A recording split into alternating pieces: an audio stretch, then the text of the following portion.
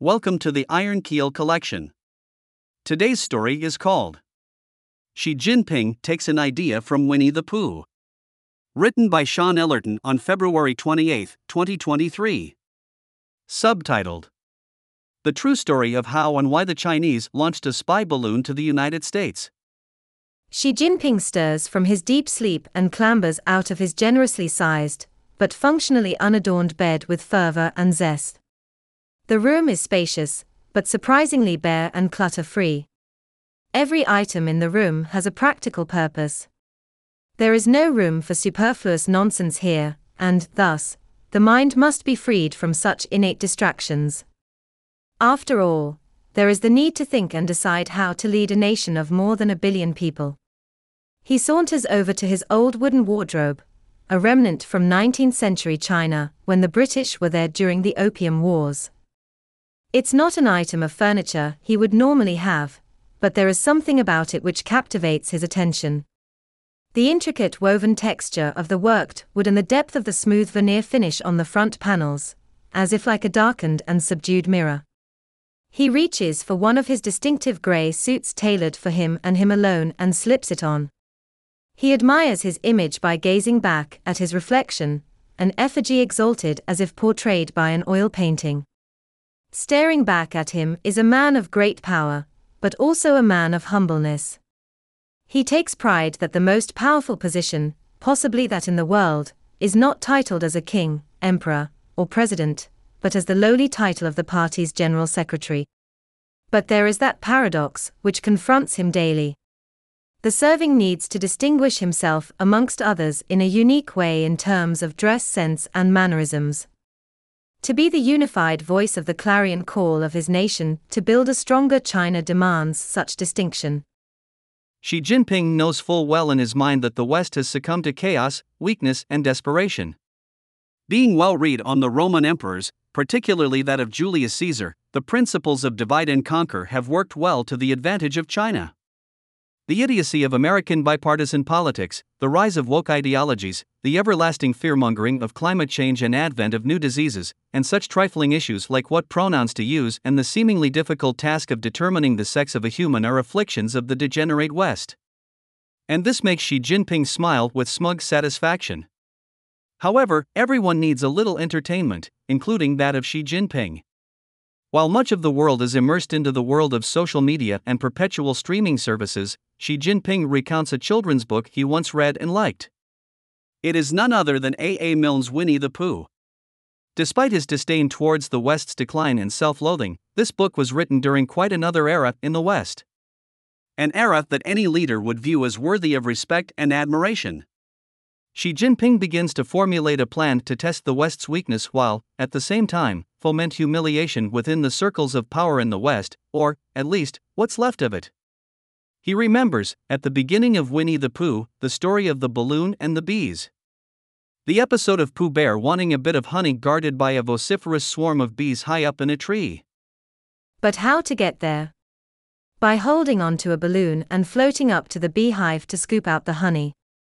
It was Pooh's decision to use a blue balloon to blend in the blue sky rather than a black balloon, to look like a cloud with little in the way of thought that Pooh, a bear with little brain, would never be disguised regardless of the balloon's color. Naturally, whose plan failed when the angry swarm of bees took note of the invading floating bear.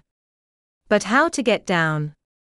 Pooh, deliberating the thought of letting go and doing himself a mischief, called upon his chief of arms, Christopher Robin, to shoot down the balloon with a pellet gun. Christopher Robin, after accidentally shooting Pooh's bottom being of not particularly a good shot, did finally manage to bring the balloon down along with one humiliated, slightly bruised bear. What a great story! Xi Jinping, in remembrance of a literary genius as Milne was, formulates a bit of a plan to humiliate the United States and its meddling regime, being led by a laughable duo of geriatric presidents whom, for differing reasons, seem to have no connection with reality, nor its people. This devious and cunning plan involves balloons. This will be fun indeed. Xi Jinping runs off to the Ministry of State Security in a flurry of excitement, hardly being able to finish his breakfast, but did, at least, manage to grab a couple of watermelon slices to munch on during the way. Eating right is important for Xi Jinping, and being able to shed a few pounds will not only increase his physical agility and mental acuity, but to make him look just a little less like Pooh Bear himself.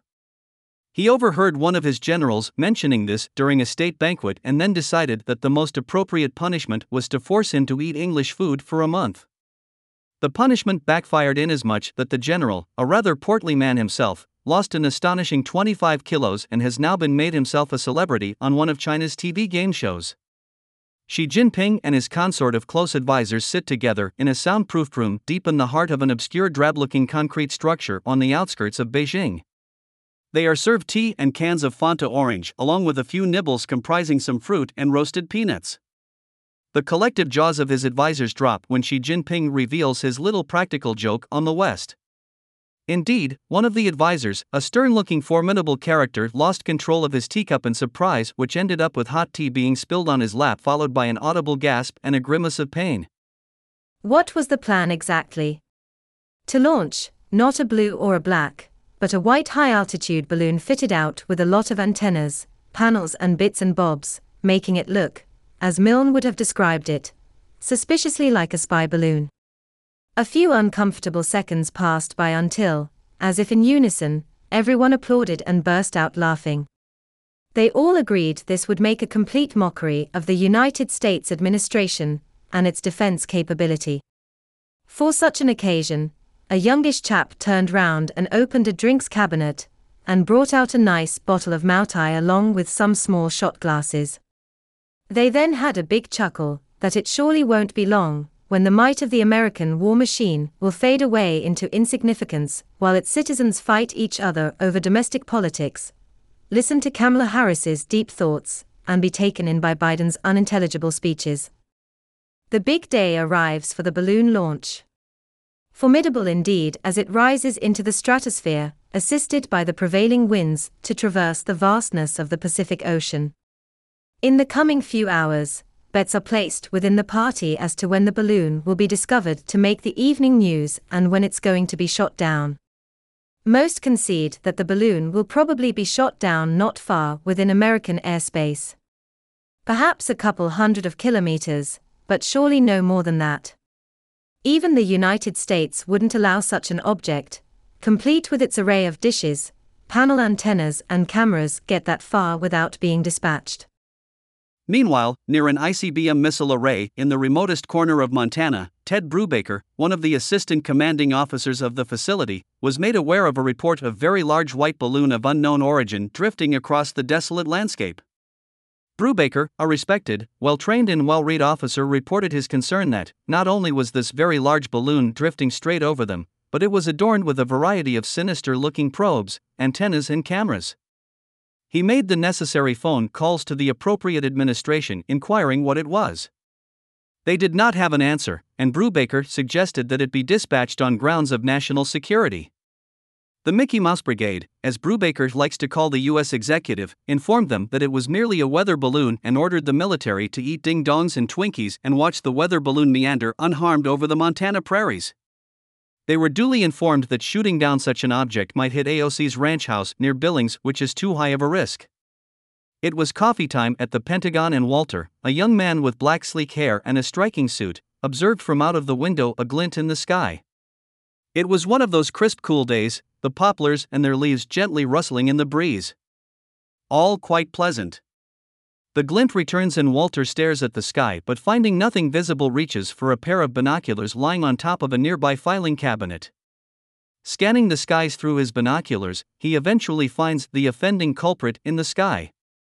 What looks to be like a very large white balloon with a lot of stuff dangling under it. Could this be the moment to impress his seniors at the office? Walter runs down the endless corridors of the world's largest building and finds himself at the door of General Avilov. He knocks hastily and then summoned into a chamber lined with several large bookcases, most of which being filled with heavy reading material about war and other related matters on military strategy. Strewn about were leather chairs, a desk and a few Art Deco-style uplighters.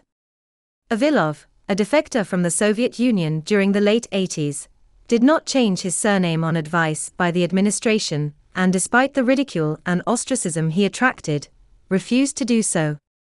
Avilov, a rather stoic and taciturn fellow, after hearing the afflicting intelligence by Walter, immediately informed the executive that this unidentified object could be a real threat and must be gunned down immediately.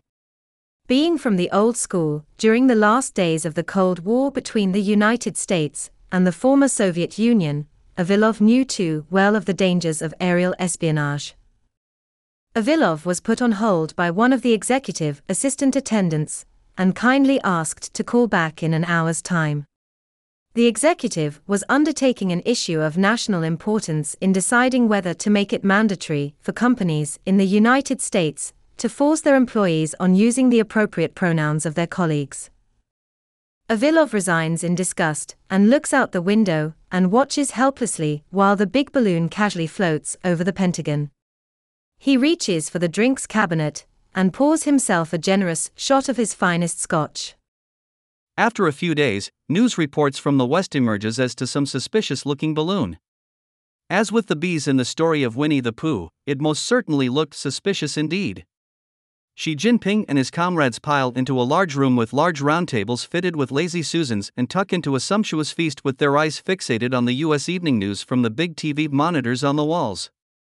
This was better than expected. Much to everyone's surprise, the balloon made it clear across the continental United States and eventually got shot down on the East Coast. It was a resounding victory indeed. One of Xi Jinping's close advisors likened the humiliating episode as that of not being able to organize a piss-up in a brewery. Not even the might and power of the United States of America could make the seemingly simple decision to shoot down a balloon. Well, at least until it got to the other side, of course.